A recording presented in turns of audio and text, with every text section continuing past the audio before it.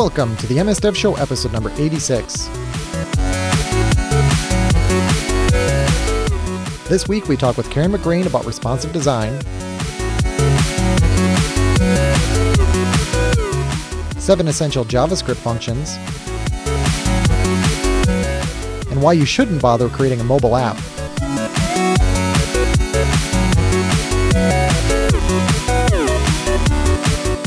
This episode of the MS Dev Show is brought to you by Infragistics. Their developer toolkits provide world-class controls targeting Windows, web, iOS, Android, Xamarin Forms, and more.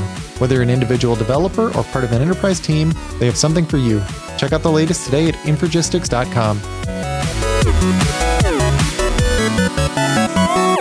Today we're talking to Karen McGrane. On a good day, she makes the web more awesome, and on a bad day, she just makes it suck less. That is an awesome intro, Karen. Thank you. Yeah, thanks for coming on the show. So it's a pleasure. The way that we found you, our guest last week, Brian Munzenmeyer, he's actually a longtime friend of the show. He's a responsive design fanatic, and he's just really big into design and a lot of different types of design things on the web. And I've known him for years. And I said, who is the number one person to talk to on this topic? And we got your name. And so we reached out. So we're really happy to have you. Well, I'm delighted to hear that. And please give him my thanks as well. Very happy to be here. Yeah. Sounds great.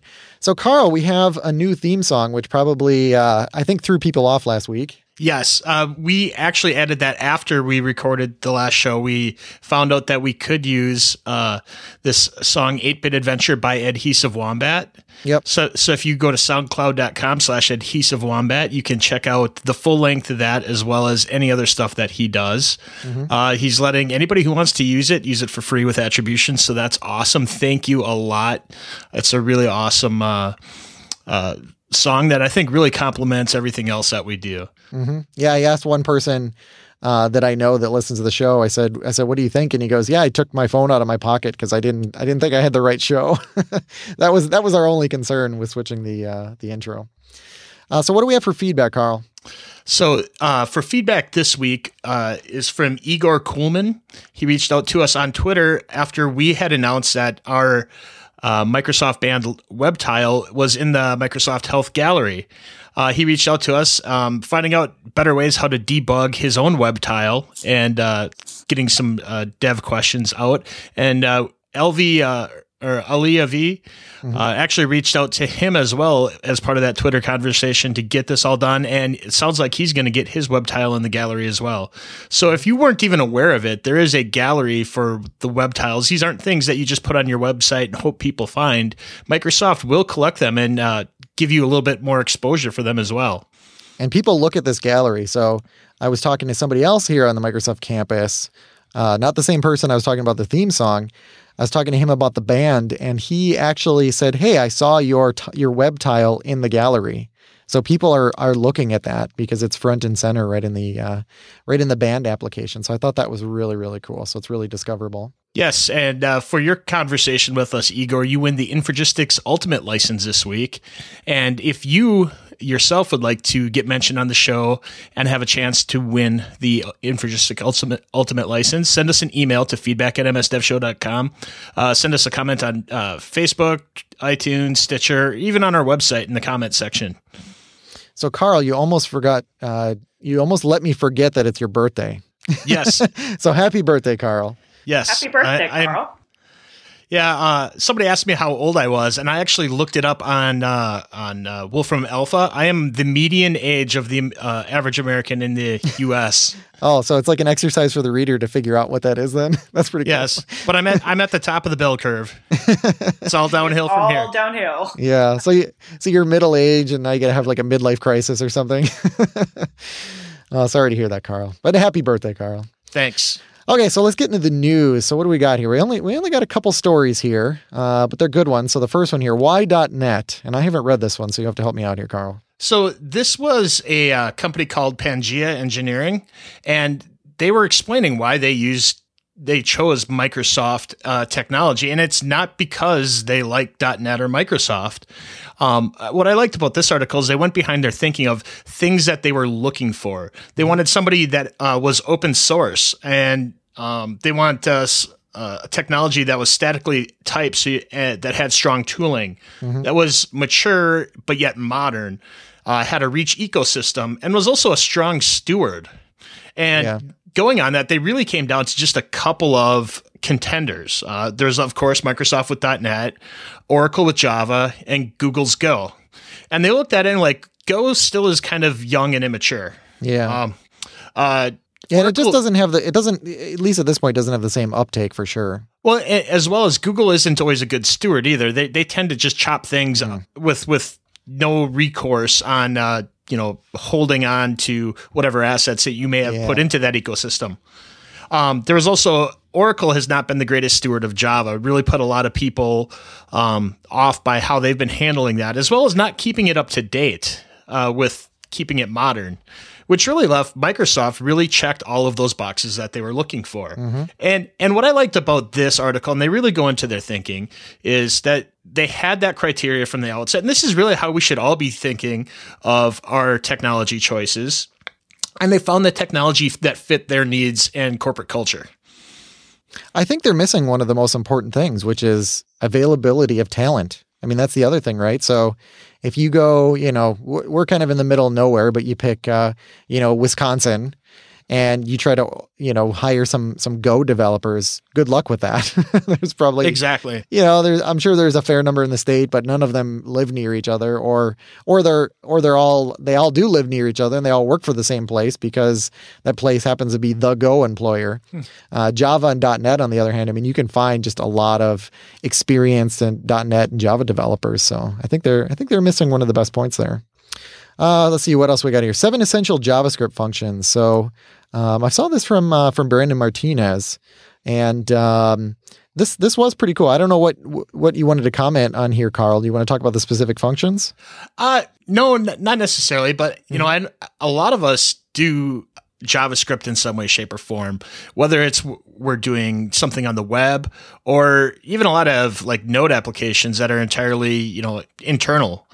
There's a lot of different ways you can use JavaScript. Nearly everybody comes in contact with it in their professional development careers in some way, shape, or form. And no matter what you're doing, these are functions that aren't included, but you pretty much need for any application. And I think it's, important to look at them and, see if you're doing it, or maybe not even, or doing it, but doing it in a less elegant way. Yeah, so there's like debouncing here, which I think is kind of critical. Although a lot of things have that built in, but it never hurts to look at how they actually function.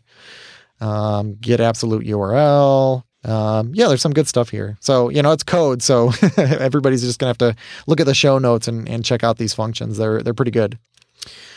Let's see here. Why? Oh, this one was relevant. I included this one just because we were going to have Karen on here. But I saw this. It was published 5 days ago. Why you shouldn't bother creating a mobile app. And honestly, this post was a bit of an advertisement. A lot of Medium posts are like that, where, it's like, here's what we did, and, please check out our app. I thought this was kind of interesting though, because they created this app, and nobody wanted it. Like, nobody was downloading it. It was a really clever app. It was for taking a photo of receipts and doing expense reports and things like that. I thought it was pretty neat what they were doing, because I think they're doing like some OCR and some organizing of this data, and it was kind of novel. But again, they weren't able to be found in these app stores. People just weren't looking for this type of app, and they just couldn't get any uptake. So what they ended up doing is they actually remove the app from all the different app stores. And I actually get a kick out of this because at the bottom they have like the Apple App Store button at the bottom, and also the Google Play button down here, and it says unavailable in the App Store, neither on Google Play, which I thought was kind of clever. But what they did is they actually retooled their app and just made it basically a Slack service. So you don't have, and it's basically an app that people already have, which is Slack. You can use it through Slack. You just enable it as an integration for Slack, and you can, post a photo into basically a Slack DM, and it will do the same thing that the app used to do. And now they have to focus less on the app itself, and they can focus more on the back end of what it does. And they don't have to worry about distribution and versioning and all those crazy things that go along with that. So I thought this was kind of interesting. There were some observations in here too. A lot of the apps that get people's attention on mobile are things that are using, the sensors within the device, or are just core things like messaging and email and photos and things like that. But to kind of get out of those categories and to not use something that's really novel on the phone, like the GPS or something like that, they just see as being extremely difficult. I'm really fond of commenting that every single app on my home screen is something that requires authentication. I have to be logged into. Yeah. And it's something that I use quite regularly. Yep. And I think that the number of scenarios out there for businesses that are going to capture that kind of attention, that are going to provide a service that's going to be so important to my daily life and something that I will want to authenticate for truly personalized information, those are rare. And honestly, I think that while I see web and apps as complementary, they serve different needs. There are plenty of scenarios under which apps make sense. I think that for many organizations, they have bought into some app craze that does not align well with the way that people actually interact with companies or want to use their devices. But Karen, all you have to do is make an app and you'll become a millionaire. Everybody knows that. I mean, I am still waiting for the day that app stores become usable. Yeah. I mean, I don't want to get started on iTunes or anything, but no, let's do it. that'll take the whole rest of the show. Okay, yeah. So I'm gonna keep this a short rant. But why is there no sort by rating? Isn't that like the biggest oversight in like the Apple app stores and almost every app store that exists? It's like, here's what I'm looking for and show me the one that's top rated. I mean, that's how we search for products. Why don't we search for apps that way? I will add that to my long list of problems with the App Store. I don't know if I'd say it's the top. That's my biggest complaint. Because it isn't even necessarily like the number of reviews. Like the best app might be something that none of us use. Because I've talked about this all the time. Like the whole going viral thing. I mean, I've put videos out there where you put it out there and it has one view and it was me. And how is that going to go viral? Because it doesn't have sort of that kickstart to actually get going. So there might be a lot of those apps in the App Store. You just don't know, and we'll never see them. We're seeing the apps that are just spending ridiculous amounts of money to sort of buy their way into the top there. Okay, end rant. Well, I think that also one thing that wasn't mentioned on you either when you're talking about money is how expensive applications are to develop, especially when you do one for iOS and one for Android. Yeah. No, that's such a good point. I mean, if you can just the overhead of making an app. I mean, I made and I don't well, whatever. I guess I'll say what I want to say. Like I made an Office 365 add-in, and the add-in is literally it's like 5 lines of XML, and that was making the app was easy. The hard part is putting it into the store because you need a privacy policy and the things that you really should have. Like I can understand why those are mandatory, but that becomes the difficult part of it. And one of the reasons that I like this article was, we always think, a lot of people think app first. But I just thought this was a novel approach. I mean, if you really can put your service into a Slack channel and maybe look at if there's alternatives to Slack too that have enough popularity to warrant that. But if you can turn your thing into a service that can just be integrated into something else that already commands, like what Karen said, which is the front, an icon on on your home screen, that might be your the ticket to getting in, and that might be how people want to use it. Okay. Let's get to talking to Karen. So like I said, you were recommended by a friend of ours, and so I went out right away and we bought 2 copies of your book. It's called Going Responsive. I have the title correct, right? Because I only read the title once. So I got a copy for Carl. I got a copy of it, and I've been reading through it. And this thing is great. What I like about it is that this would be if you're in an organization where you're trying to you're trying to get everybody on the same page as far as the best way to, shift the mindset of your company. This is a great book, and I would recommend just buy a stack of these things and hand them out to, everybody in your team, and then also basically up your org chart, so that everybody in the chain has it. Because I thought there was just a lot of really good content in there that really sells it to all of the stakeholders. So that was one thing that I really liked about it. And I have some quotes that I really liked out of the book, but I'm gonna kind of hold those off because we have some questions around those specifically. But I think where we should probably start is really just defining responsive, and then probably looking at some of these things that are not responsive that are different. So let's start with responsive, and then we can talk about apps and MDOT sites and adaptive solutions and those types of things. So one of the things that I like best about responsive web design is that it has a clear and consistent definition. So if you are using fluid grids and flexible images or flexible media and media queries, then your website is responsive. Okay.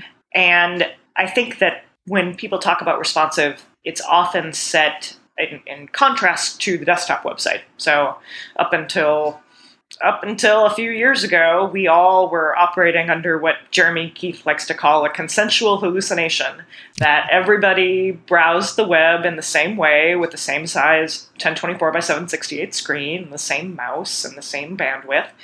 And while that's never been true, we, up until that point, were able to design for one fixed width screen resolution, and we had maybe a couple of browsers to consider. But we were really able to create static desktop websites, fixed width desktop websites. So responsive is often seen in contrast to desktop sites, but it's also, I think, in contrast to what's called the separate mobile website or an MDOT site. So you're undoubtedly familiar with websites that will redirect you over to, m.url.com. Oh, it's usually terrible. It's usually terrible. What that is, in many ways, I often describe that as a stopgap measure. So I've talked to lots of companies that realized, like, oh my goodness, our web traffic is, or mobile traffic is 5%, 10%, now 20% of our traffic. Oh, we've really got to do something. But for them to make the bigger decisions that it's going to take to pull off a good responsive site, perhaps to make some changes to their backend or their content management system or other publishing processes, going to take them years to get there. So an MDOT site is a stopgap measure for them to go in, get something in place that's at least not terrible, and then take the time to really be thoughtful about their strategies for mobile. Other companies, like the ones we just talked about earlier in the hour, maybe they got caught up in the app craze and decided to invest in rolling out perhaps questionable apps that no one was ever going to download, and now they're stuck with the problem of how do they move forward with a mobile strategy that makes sense. So I hope I'm not giving anything away. No. I picked this up from the title of the book that I think that should be responsive. No, I had a couple comments. So the first one is kind of interesting. You talked about the percentages, like people start to see uptick in that. And what's interesting about that to me is it seems like sort of a chicken and egg problem, because if you don't have a site that works on mobile at all, it seems to me kind of a miracle that people are going to your site. It's sort of a blessing in disguise, because you're actually getting that indicator. But I imagine there's a lot of sites too that do this whole thing where they're like, we looked at our stats and nobody's viewing it on mobile. And the reason is because their site sucks on mobile, right? I think I don't have to have those conversations with companies so much anymore. Yeah, but 3 years ago, like the number of meetings you'd go into where you'd say, okay, well, let's talk about mobile. And they'd say, oh, well, only 5% of our traffic's coming from mobile devices, so who cares? Yeah, and they leave right away. They don't even do anything. I think Jason Grigsby has a great quote where he says, you cannot predict future behavior from a current experience that sucks. Yeah. And I think that's true. If you don't provide a good experience today, looking at those numbers doesn't really make sense. But today, most of the companies that I talk to are at about 50% mobile traffic. Oh, wow. Okay. So I don't know how anybody in this day and age can ignore. If you're not even looking at your data, how can you ignore the fact that you are glued to your phone every minute of the day and you sleep with it? It's the first thing you pick up in the morning. If that doesn't change your mind, I don't know what will. And it's ridiculous because like I'm walking around. Every once in a while I look up from my phone and I see like everybody around me is looking down at their phone. And I know that it's ironic because I'm, of course my reaction is to look back down at my phone. But yeah, I mean, everybody is staring at their phone all day. So yeah, you're right. You can't ignore that. You had a really good quote from a slide that I saw in one of your presentations that I just wanted to call out. You said the web is not a laser printer. And that really resonated with me as well, because I mean, that's so true. Like, it's not that, we have a standard size sheet of paper. It's 8.5 by 11, right? Yeah. And we don't have that on the web. Everybody's operating on a different size sheet of paper. It's the mental models around like publishing processes and, what it means to publish something are so rooted in print, and they're so rooted in like desktop publishing programs like WYSIWYG interfaces that were really things that we developed 40 years ago to communicate to people like what it meant to get stuff from your computer screen onto a sheet of paper. Mm-hmm. And today we're still using that borrowed mental model, that borrowed metaphor to talk to people about what it means to publish on the web. And I think one of the things that really has animated my career, I have an earlier book called Content Strategy for Mobile, where I really spend a lot of time trying to explain to people why publishing to the web is different, why a web page is not a sheet of paper, and how you really have to think about separating content from presentation and creating more granular, more structured content in order to make that happen. Yeah, absolutely. So one last definition that I want to get out of the way, which is adaptive solutions. Do you want to explain what those are? That's the big one. Okay. So I think many people can understand, have adopted the mindset that responsive is a good idea. But a lot of times I'll go into meetings and even though the team is on board with going responsive, there's still this sense from various stakeholders that, well, we need more than a responsive site. We need it to be adaptive. And the problem with when somebody speaks up and says, hey, we want to use adaptive solutions, is that not only do they not know what it means, but in many cases they are using it as a synonym for magic. So when I define adaptive, what I usually say is that it's a catch-all term that basically means not responsive. So if your approach to responsive design is essentially to serve the same website to everyone on every device, in an adaptive solution, what you're doing is really sending something different. So that might mean that you want to serve a different design to mobile devices versus desktop devices or tablet devices, but not sign up for the problems associated with serving a completely separate MDOT site. So you want to just adaptively target a certain bit of code or a certain design solution to different devices. Or it might mean that you're serving up different content. So it might mean that I have talked a lot about adaptive content as a way to personalize the experience or provide contextual content or provide device-specific content. People also use the term adaptive in one very specific way to mean what I like to call adaptive grids. So a responsive solution uses a completely fluid grid. So at every size screen, the responsive design will fluidly adjust. Adaptive grids snap into place at particular sizes, and those sizes are often device-specific sizes. So someone will look at common screen sizes and say, oh, yeah, let's do 360 and 480 and 760. So when people talk about adaptive, particularly in the front-end design and development community, when they talk about adaptive, they often mean adaptive grids. So that's a lot of definitions for one tiny little word. And so really, honest, when I talk to people about when they say they want an adaptive solution, I think one of the first things to ask is, well, what do you really mean by that? Yeah. Okay. So if I have an existing site that I want to make it responsive, what is like the high level process that I would go about in doing so? So I think the big question there is, how do you want to roll out your responsive solution? So for some sites, if you have a relatively small site, a couple hundred pages, not a very complex content management system, not a lot of stakeholders, you might just be able to go in and redesign it and make the site responsive and not have it be a particularly overwhelming or complex challenge. And so lots of companies, like just as part of the normal course of business, the normal course of doing a redesign, they would make a site responsive. I work with a lot of large enterprise corporations, and for sites like that have dozens, if not hundreds, of stakeholders, very complex infrastructure running the site, multiple different service layers operating the site, tens of thousands or hundreds of thousands of pages. Those sites, you can't just go in and wave your responsive magic wand and, automatically have it, turn into a responsive site. I've had some developers come ask me, they're like, can you tell our executives that going responsive isn't just about beating the website with a media query stick?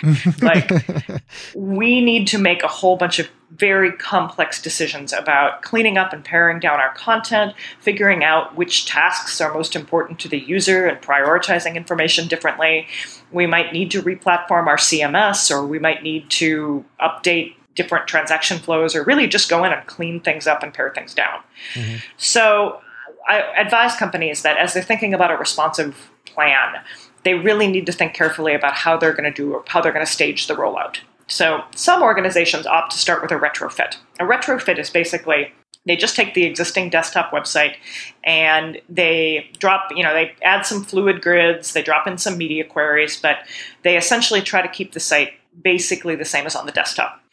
And I'll confess, when I started doing this, I thought that the responsive retrofit was easily the worst possible idea that anybody'd ever had. Like, I thought that the opportunity for companies was to go in and make changes to the website that they really needed to make, and just retrofitting it to squish it down so it'll work on smaller size screens doesn't get you the value of a better prioritized, streamlined site. Mm-hmm. But I've seen lots of companies actually pull off a responsive retrofit pretty well. So companies like Nationwide Insurance and Marriott have gone through the retrofit process and have found that it's actually delivered a lot of value. The team from Capital One, I think, has a fantastic case study of creating a separate mobile website that didn't meet their needs. 96% of their customers were actively bouncing off the homepage of their MDOT site. Ooh, ouch. Ouch. And so they managed to convince the organization that they could retrofit the desktop site, not see any changes to the desktop experience, but also, as Mike Finch from Facebook commented to me last week, he was like, they got mobile for free. Mm-hmm. So in those situations, I think if teams are wrestling with a tricky political situation, a retrofit might be the right answer. Okay. Kind of on the other end of that, other teams will opt to launch with a long-term beta. Now, this obviously requires a significant amount of effort and frankly, cost from the organization. But a beta allows them to essentially run both sites in parallel. Sometimes they will start the beta as a mobile-only responsive site. So they'll keep the desktop site as is, and then start working on their responsive site just for smartphones or just for smartphones and tablets. But they're essentially running two versions of the site, testing it regularly, doing a lot of A/B tests, a lot of usability tests to demonstrate over time that they have gotten the responsive version of the site to perform as well or better than the old desktop site. And then once the data proves that the site is working really well, that responsive site will eventually grow up to overtake the desktop. So that takes a lot more time and effort from an engaged organization, but a company like Fidelity, for example, with millions of engaged users transacting millions or billions of dollars every day through their site, that's not something where they can just go in and flip the switch on a redesign. Right. They really need to take the time to do it right. Still, other sites will opt to start with a section. So they'll pick a section that is, say, really friendly to a mobile redesign. Like, I've talked to some banks that have started with auto loans or student loans because those are sites that tend to get a lot of mobile traffic. Or they start with a section that has a really engaged group of stakeholders, or they start with a section that they know they want to redesign, and then use that as a sandbox to see how the responsive process works before they then roll it out over the rest of the site. So it's like, I wish I could tell you that there was one right way to do it, but as with everything on the web, there's no one right way to do it. There's only the right way that's going to work for your team and for your problems. Right. Yeah. And the key is to just figure out which way that is then. Yeah. So you got to know your business. Yeah, absolutely. Carl, I got to interrupt this for just a second, and I want to talk about Infragistics. Yeah. If you comment on Facebook, on Twitter, on our website, you have a chance to win the ultimate license from Infragistics. And this is pretty cool because it covers a lot of stuff. They have controls for Android, iOS, Windows Phone, Windows 8, ASP.NET, MVC, WPF, jQuery, HTML5, just tons of stuff. And they even have stuff for Xamarin Forms. So if you're trying to hit all three major mobile platforms with one, they got controls to help you out there. If you need tabular stuff with their grids, they got really cool controls to help make that look just really sharp. Charting, gauges, barcodes, it's all pretty simple using their controls. And if you just have some simple prototyping needs, they have a product called Indigo Studio too. It lets you get that prototype done so you can show this to the stakeholders and, sell your ideas. Yeah, what I love about that, you can just send them a link and they can actually navigate through the app. But like you mentioned earlier, all of these controls across all these different platforms, this is great. I mean, most people don't just develop one type of app now. So being able to go and use these controls in every type of app, all under one ultimate license is really big plus. If we don't select you each week, you can try again next week. And if you can't wait, they have free demos. So you can try it out for a month, download the demos, and try it today. Yeah, check it out at Infragistics.com. They're a free trial, so you have nothing to lose. And remember, each week, if we pick your comment on the show, you get the Ultimate Edition for free, which includes everything. We thank them for their support of the MS Dev Show. How difficult is it for me to integrate responsive thinking into how I actually develop something from the ground up? I'm willing to bet that I don't think it should be that difficult. Mm-hmm. That what I have found in working with all sorts of teams, designers, developers, project managers, stakeholders, I tend to believe that the design and development part is the easy part. That teams, once they wrap their head around some of the unique challenges of using media queries and working with fluid grids, they don't find that a responsive process is that much more complicated or that much more difficult. And I just genuinely believe that a few years from now, we're not going to be talking about responsive as if it is an option. It's just going to be the way that teams work. And that for the vast majority of the web, every website will be a responsive site. There may be still huge platforms or specific scenarios where some teams invest a lot more in apps or decide to keep going with a separate mobile experience. But I think for the majority of the web, this is just what teams are going to do. And didn't the web sort of start responsive? I mean, just thinking back like to really, really early websites, I mean, you just sort of had no choice because you would say, before CSS, I mean, you just say like, here's my paragraph and here's my data, and everything did really flow. Everybody did happen to have, for the most part, the same screen size. But then we got into this era of, hey, I made this thing that looks really crazy in Photoshop, and now I need you to replicate it here. And it seems like we're finally like getting back to sort of the original intention of the, I shouldn't say of the web, but the original intention of HTML, right? I believe that the web's the real benefit of the web is in its flexibility and its fluidity and its accessibility, and that's what makes the web great. And it naturally wants to work that way. Like, I think the web at its heart wants to be accessible. It wants to fluidly work across devices, and it's only if we break it that we can't do those things well. It's only if we keep trying to treat the web like it's a sheet of paper and have everything be perfectly aligned to a given screen size that things start to break down. So I think if we just embrace the web for what the web wants to be, we don't have to have these problems. Yeah, no, that's such a good point.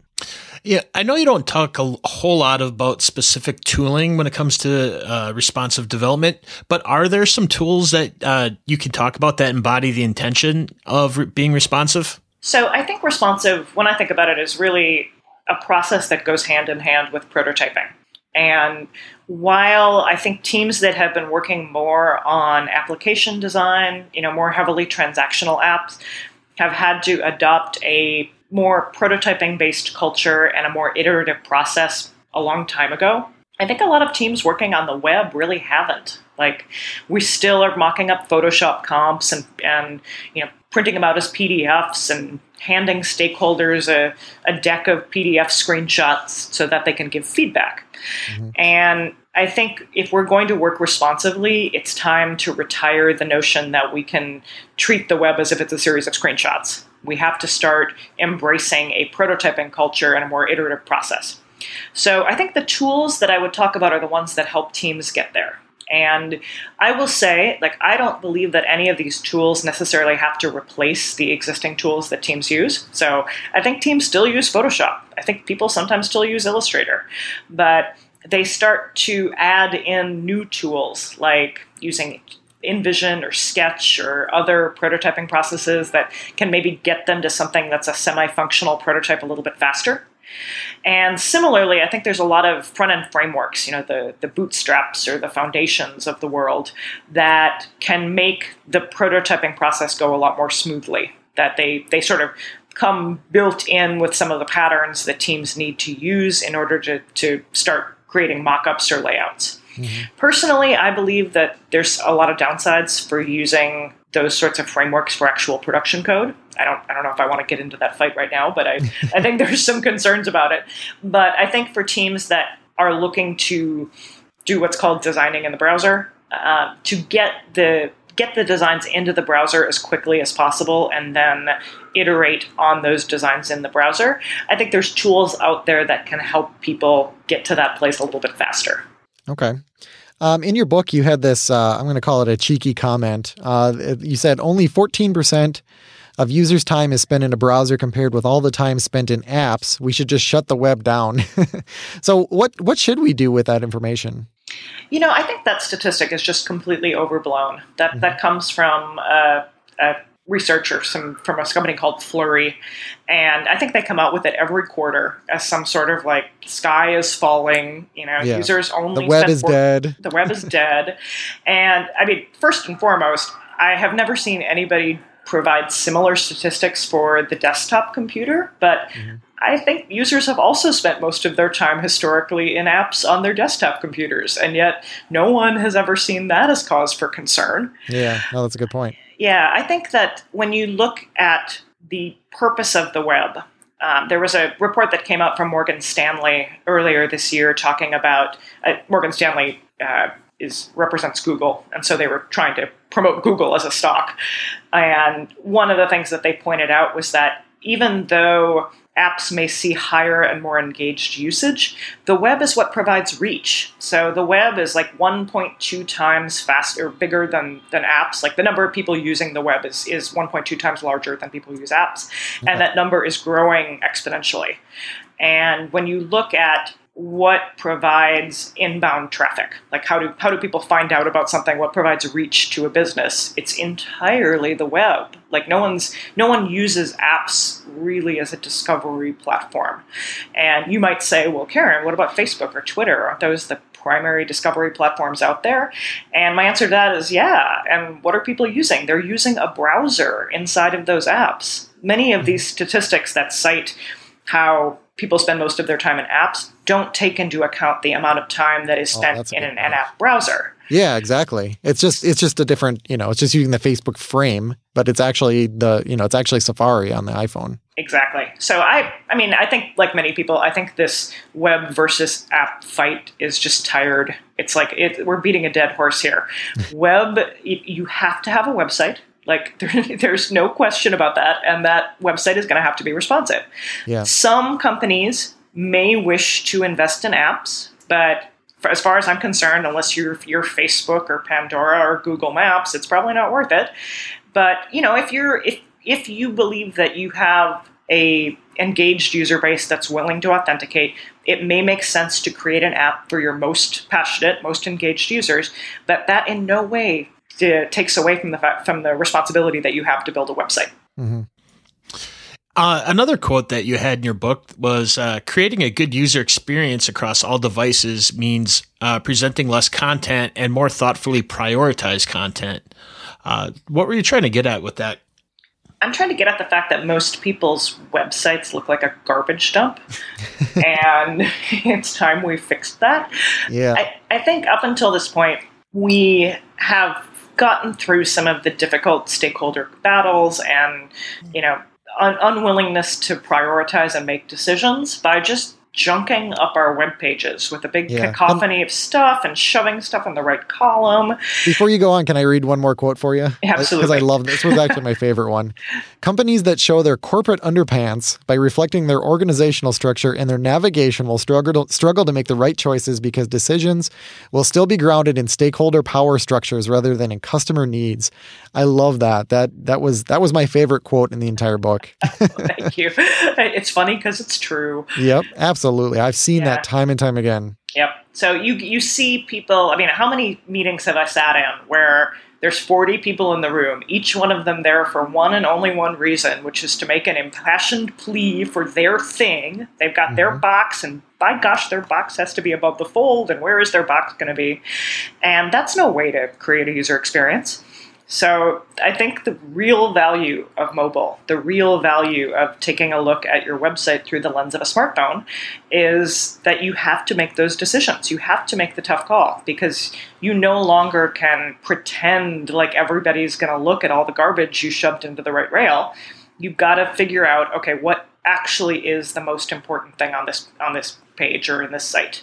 Mm-hmm. And I will say that as a corollary to that, the challenges that we have on mobile with the sites just being too slow, like, pay by the megabyte cellular networks, like the cost to organizations of having really bad performance becomes very clear on mobile devices. And I believe that performance is first and foremost a content strategy problem. Like, I think there's heroic developers out there doing everything in their power to squeeze every last K of page weight out. Mm-hmm. And meanwhile, I'm like, why don't you just get all that garbage that nobody wants off your pages? Why don't you take off that stupid picture of a woman smiling at a salad? There's so much stuff on the page that doesn't actually need to be there. And if mobile is the lens that forces you to clean that up, then we're going to have a better web for everybody. Yeah, the best example I can think of is like restaurant sites, right? And everybody likes to point this out because there's usually, you're going there, you probably want the phone number, you want their hours, and you want their menu, right? And the menu, right? Yeah, that's maybe something else. That's all I care about, right? And you go to these things, and a lot of times they're showing you all this stuff that you really don't care about. They're just completely backwards in what they're presenting versus what the customer actually wants. And I saw a great analysis. I think it was in Slate a few years back, where the journalist tried to unpack. He was like, "Why do restaurant sites suck so much?" And looked at how restaurateurs make decisions, or how they're experts in their business, but they're not experts at the web, and basically came to the conclusion that mobile was the thing that was going to make restaurants' websites better. That at this moment they realized that those flash slideshows and auto-playing audio wasn't going to get people the information that they needed, which was the hours and the address and the menu. Yeah. Exactly. So in the book, you talk about a test and learn culture. So what does that entail? So I think when you think about a prototyping culture, or you think about very common buzzwords people talk about like agile or lean UX, to me, what that really means is, buzzwords aside, it's about having a culture of decision-making in which you have frequent user studies, you have a good grasp of your analytics data. It may mean that you are doing like frequent A/B tests. Perhaps it means that you are moving toward a continuous deployment model where instead of doing big, large-scale redesigns, you are just slowly trickling out updates and features constantly over time. But I think it means fundamentally that the organization is grounded in a process in which they are testing things out and trying to learn from what they find. And that, I mean, when you say that all sounds great, right? It's like, oh yeah, of course, that makes total sense. Why would anybody do it any other way? And the truth is that, like I say, we have mental models that are still derived from print.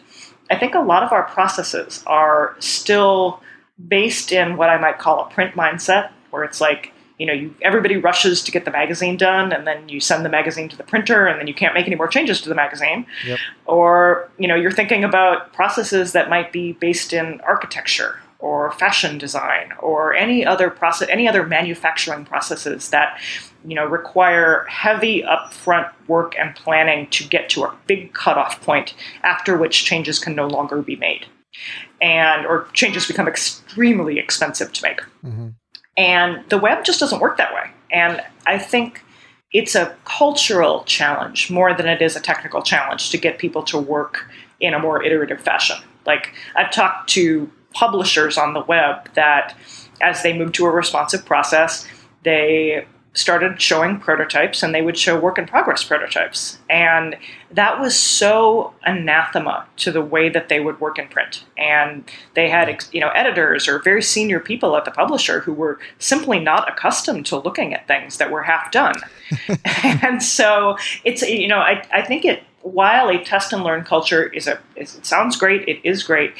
I'm also very sympathetic to the challenges that companies face in getting people who have worked one way for their entire career to now have to provide feedback and look at work in a completely different context. That's not easy. Mm-hmm. Right. Well, I think another good example of this is Microsoft with their Windows Insider program.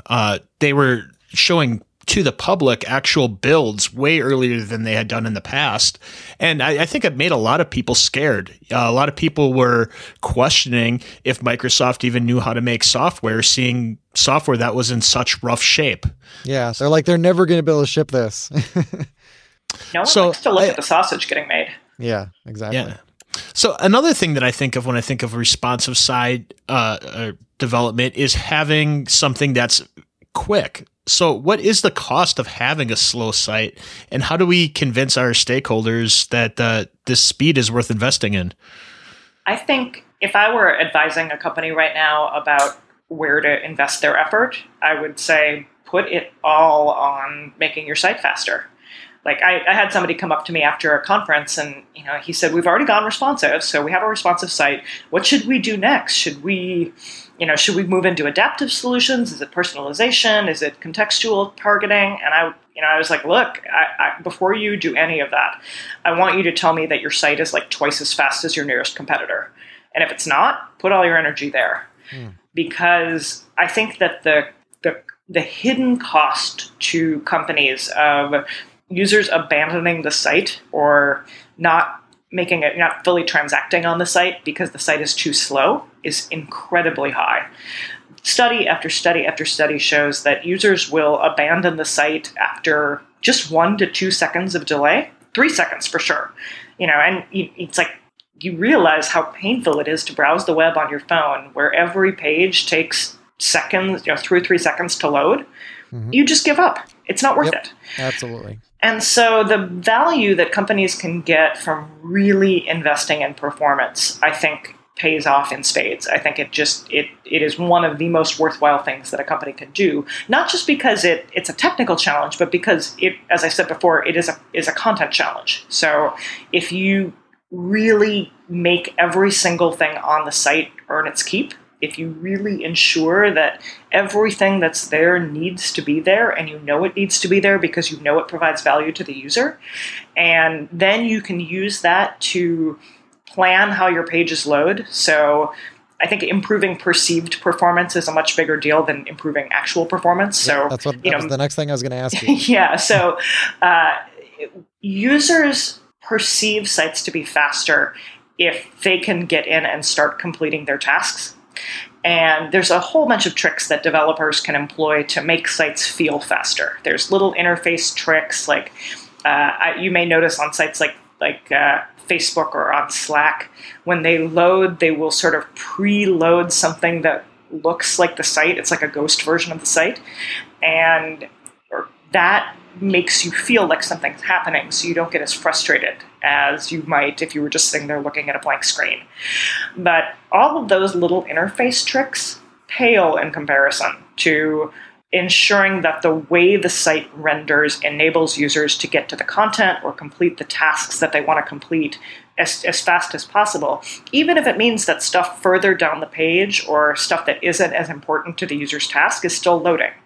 So things like those little social widgets, the little Facebook icons and Twitter icons, they look so tiny, and yet they're so heavy because there's all sorts of third-party server calls and all of the analytics tracking that's attached to them, those can really slow down page rendering or cause kind of janky page rendering. And, if you don't plan how your page is going to load, those things can hold up page rendering and make the site feel really slow. But smart developers can ensure that those things load later so that the user can start interacting with the stuff that matters most first. Yep. And the only way you're going to do that actually is by having a really clear content strategy and a clear understanding of the desired user experience. You got to know what's most important to the user so you could put that first. So how different is the design process when we're doing responsive design? Well, I would say that the biggest difference is this process that people call designing in the browser. And I will give a shout out to Dan Mall. He, I think, sort of famously quipped that we should change the phrase designing in the browser to deciding in the browser. Mm-hmm. And I think that's true. So most of the teams that I talk to still report that they use Photoshop or Illustrator. Like, designers haven't given up the tools that are at the core, have been at the core of their workflow for 15 years now. But what it does mean is that even though they might still make a desktop comp, or many teams are starting to slowly report that they are now starting with the mobile comp and maybe only showing a mobile comp, teams do that as quickly as possible and then get it into the browser as quickly as possible. So they don't treat the comp as if it is some pixel perfect rendering that must be, represented with exact fidelity once you get it into the browser. They treat it as a sketchy starting point that then they get it into the browser and they start tweaking it and fixing things so that as you move from the smallest possible size to the largest possible size and you work through all of those awkward teenage haircut sizes, you can get things to flow correctly. And it's really hard to do that in any way other than actually in the browser.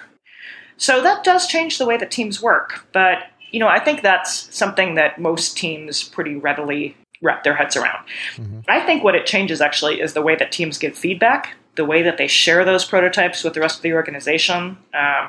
One of the things that I run into a lot is it's challenging to gather feedback from a large group of stakeholders when you're trying to get feedback on across a range of different breakpoints, a range of different screen sizes.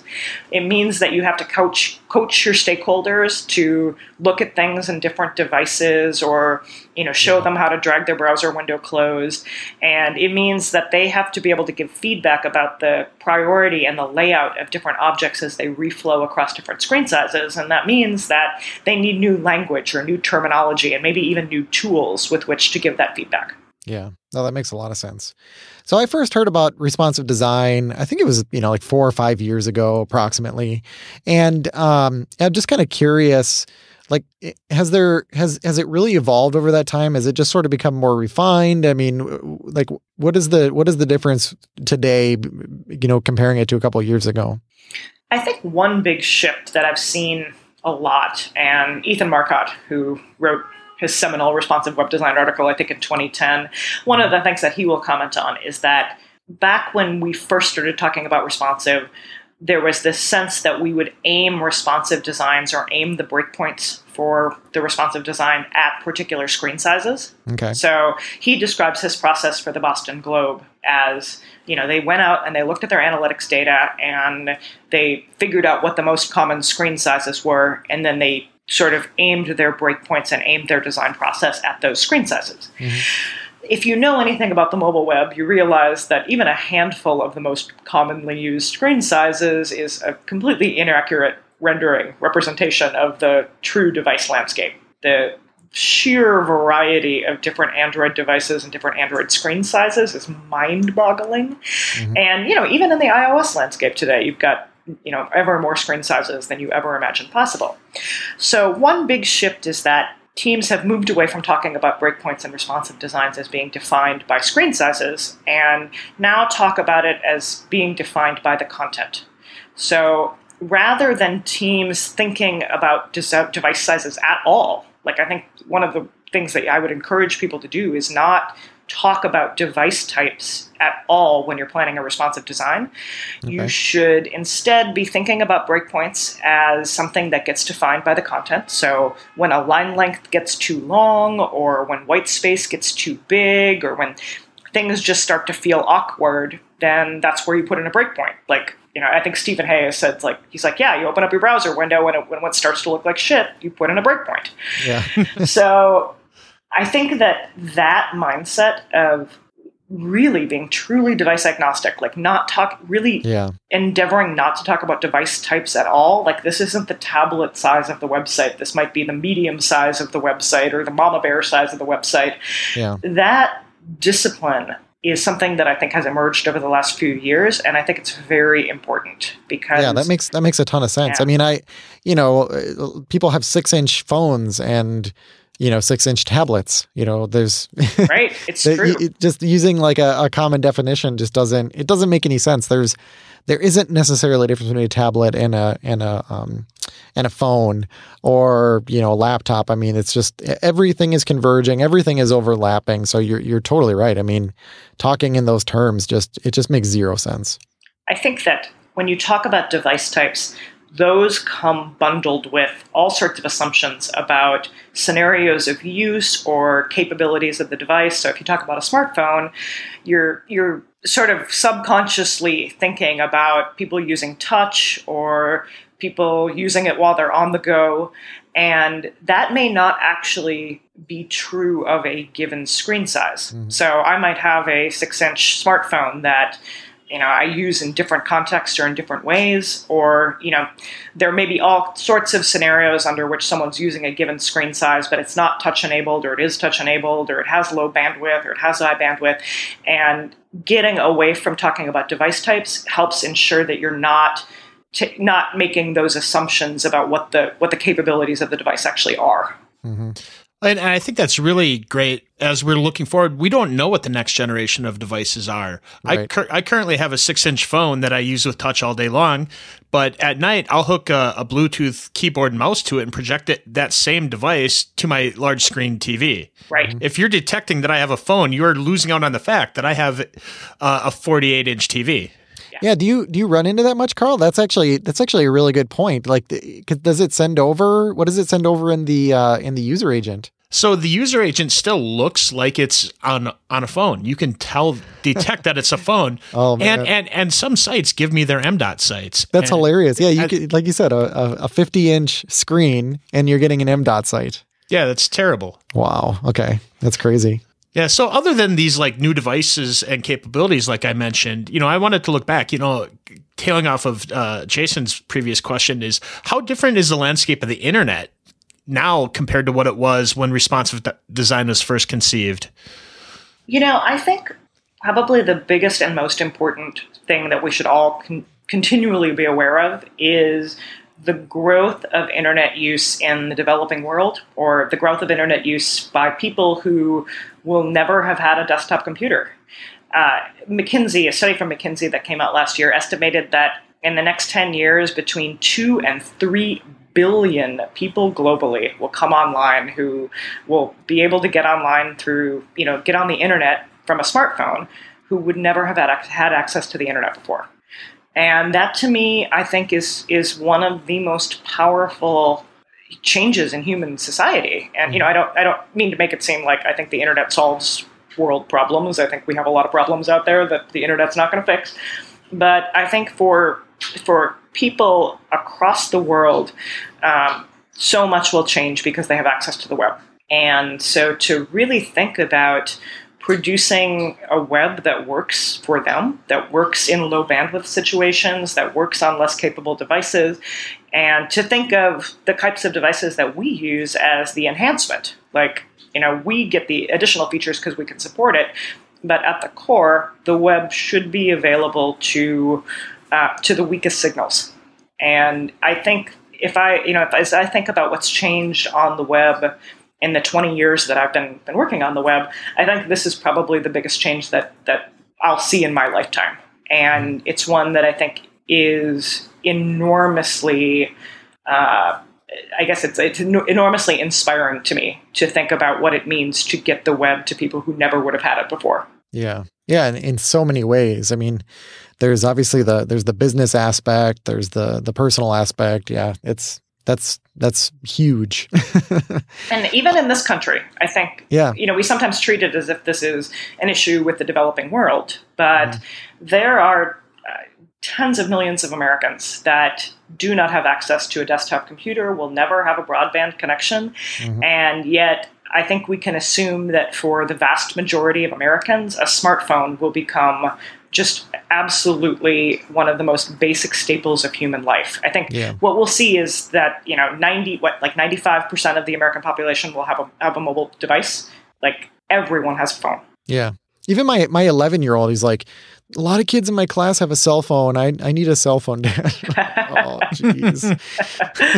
I mean, I already have this issue where I have this massive network in my house just because I have to manage so many devices. And now, it's going to turn into phones with my kids. And they always talk about it being, like $1 million to like raise a kid. Well, I figured out where that money is. It's in like cellular services and Wi-Fi and devices. I'm going to have like a MDM solution just for my household, like get Microsoft Intune or something. Anything else that you wanted to cover that we might have skipped over or you wanted to dive into more deeply? No, this has been a fantastic set of questions. Yeah. And if your readers, if your listeners enjoyed this conversation, I cover a lot of these topics and even more in my book, Going Responsive, which is available from abookapart.com. Yeah, no, it was a great book, and we bought the ebook version, and it was very reasonably priced. And like I said, I would buy one for all of the various stakeholders. I mean, even if you're just a developer that's doing this day to day, buy a whole bunch of copies of this and just hand them out to the stakeholders. And I think you'll see a good response in your organization. Okay. Carl doesn't have an app or a dev tip of the week, but I'm just carrying the show here with an Azure. Thanks, Jason. After I had 4 episodes with no Azure pick of the week. So my pick of the week is the Azure Load Balancer. So this is actually real simple, but I look back at all the picks that I've had in the previous episodes, and we sort of skipped some of the fundamentals. So I wanted to just, have a couple in a row here that were just on fundamentals. So whenever you get into the world of cloud and you have, multiple servers or multiple services, what ends up happening is you ultimately get this free load balancer in front of that. So if you create in Azure 2 virtual machines, and you put them within the same what's called a cloud service, or if you use the Azure Resource Manager, if you, then you're sort of referencing this thing explicitly, you get this load balancer in front of it, which gives you an endpoint. So you come in to that endpoint, that's like your public URL or public IP address. It will automatically load balance between those 2 virtual machines, which is a really neat feature. And you can set up the ports and all that kind of stuff. It's not just port 80. It's super flexible, and the cost is the best part. So it's absolutely free. So it's just something that you automatically get in front of there, and it will handle however many servers that you have behind it. And it's just something in the cloud. It's funny, we take it for granted. Whenever you're doing on-prem stuff, a load balancer is a big deal. If you do a software load balancer, a hardware load balancer, I don't even know how to do that on-prem. I don't know where I would start in trying to figure out how to do that. But in the cloud, it's free, and you might have even created one without even thinking about it. Because if you create a virtual machine, you're automatically going to have one in front of it. So that was my Azure pick of the week. We're going to skip the card game question of the week because I'm traveling and I just didn't even think to bring it with me. So sorry about that. So Karen, you mentioned that people can buy the book at A Book Apart. Where can people find more about you and about your work? So if they want to know more about me, they can go to KarenMcGrane.com and find out about everything I've been doing and some of my talks. And if they're interested in more about responsive web design, they can go to responsivewebdesign.com. Ethan Marcotte and I host a podcast on responsive design, and we also do workshops and training with companies. We have a newsletter, so responsivewebdesign.com is everything you need to find out a little bit more about that.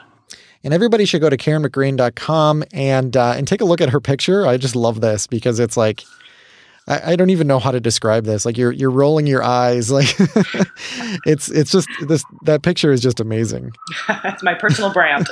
Yeah. You're just like, this, what is with people? Okay, Carl, where can people find you? You can find me at wpdovguy.com or on Twitter at Carl Schweitzer. And you can find me at ytechie.com or on Twitter at twitter.com/ytechie. So Karen, thanks again so much for coming on the show. We really appreciate it. And I learned a ton about responsive design. Thank you. It's been my pleasure. You guys are a blast to talk to.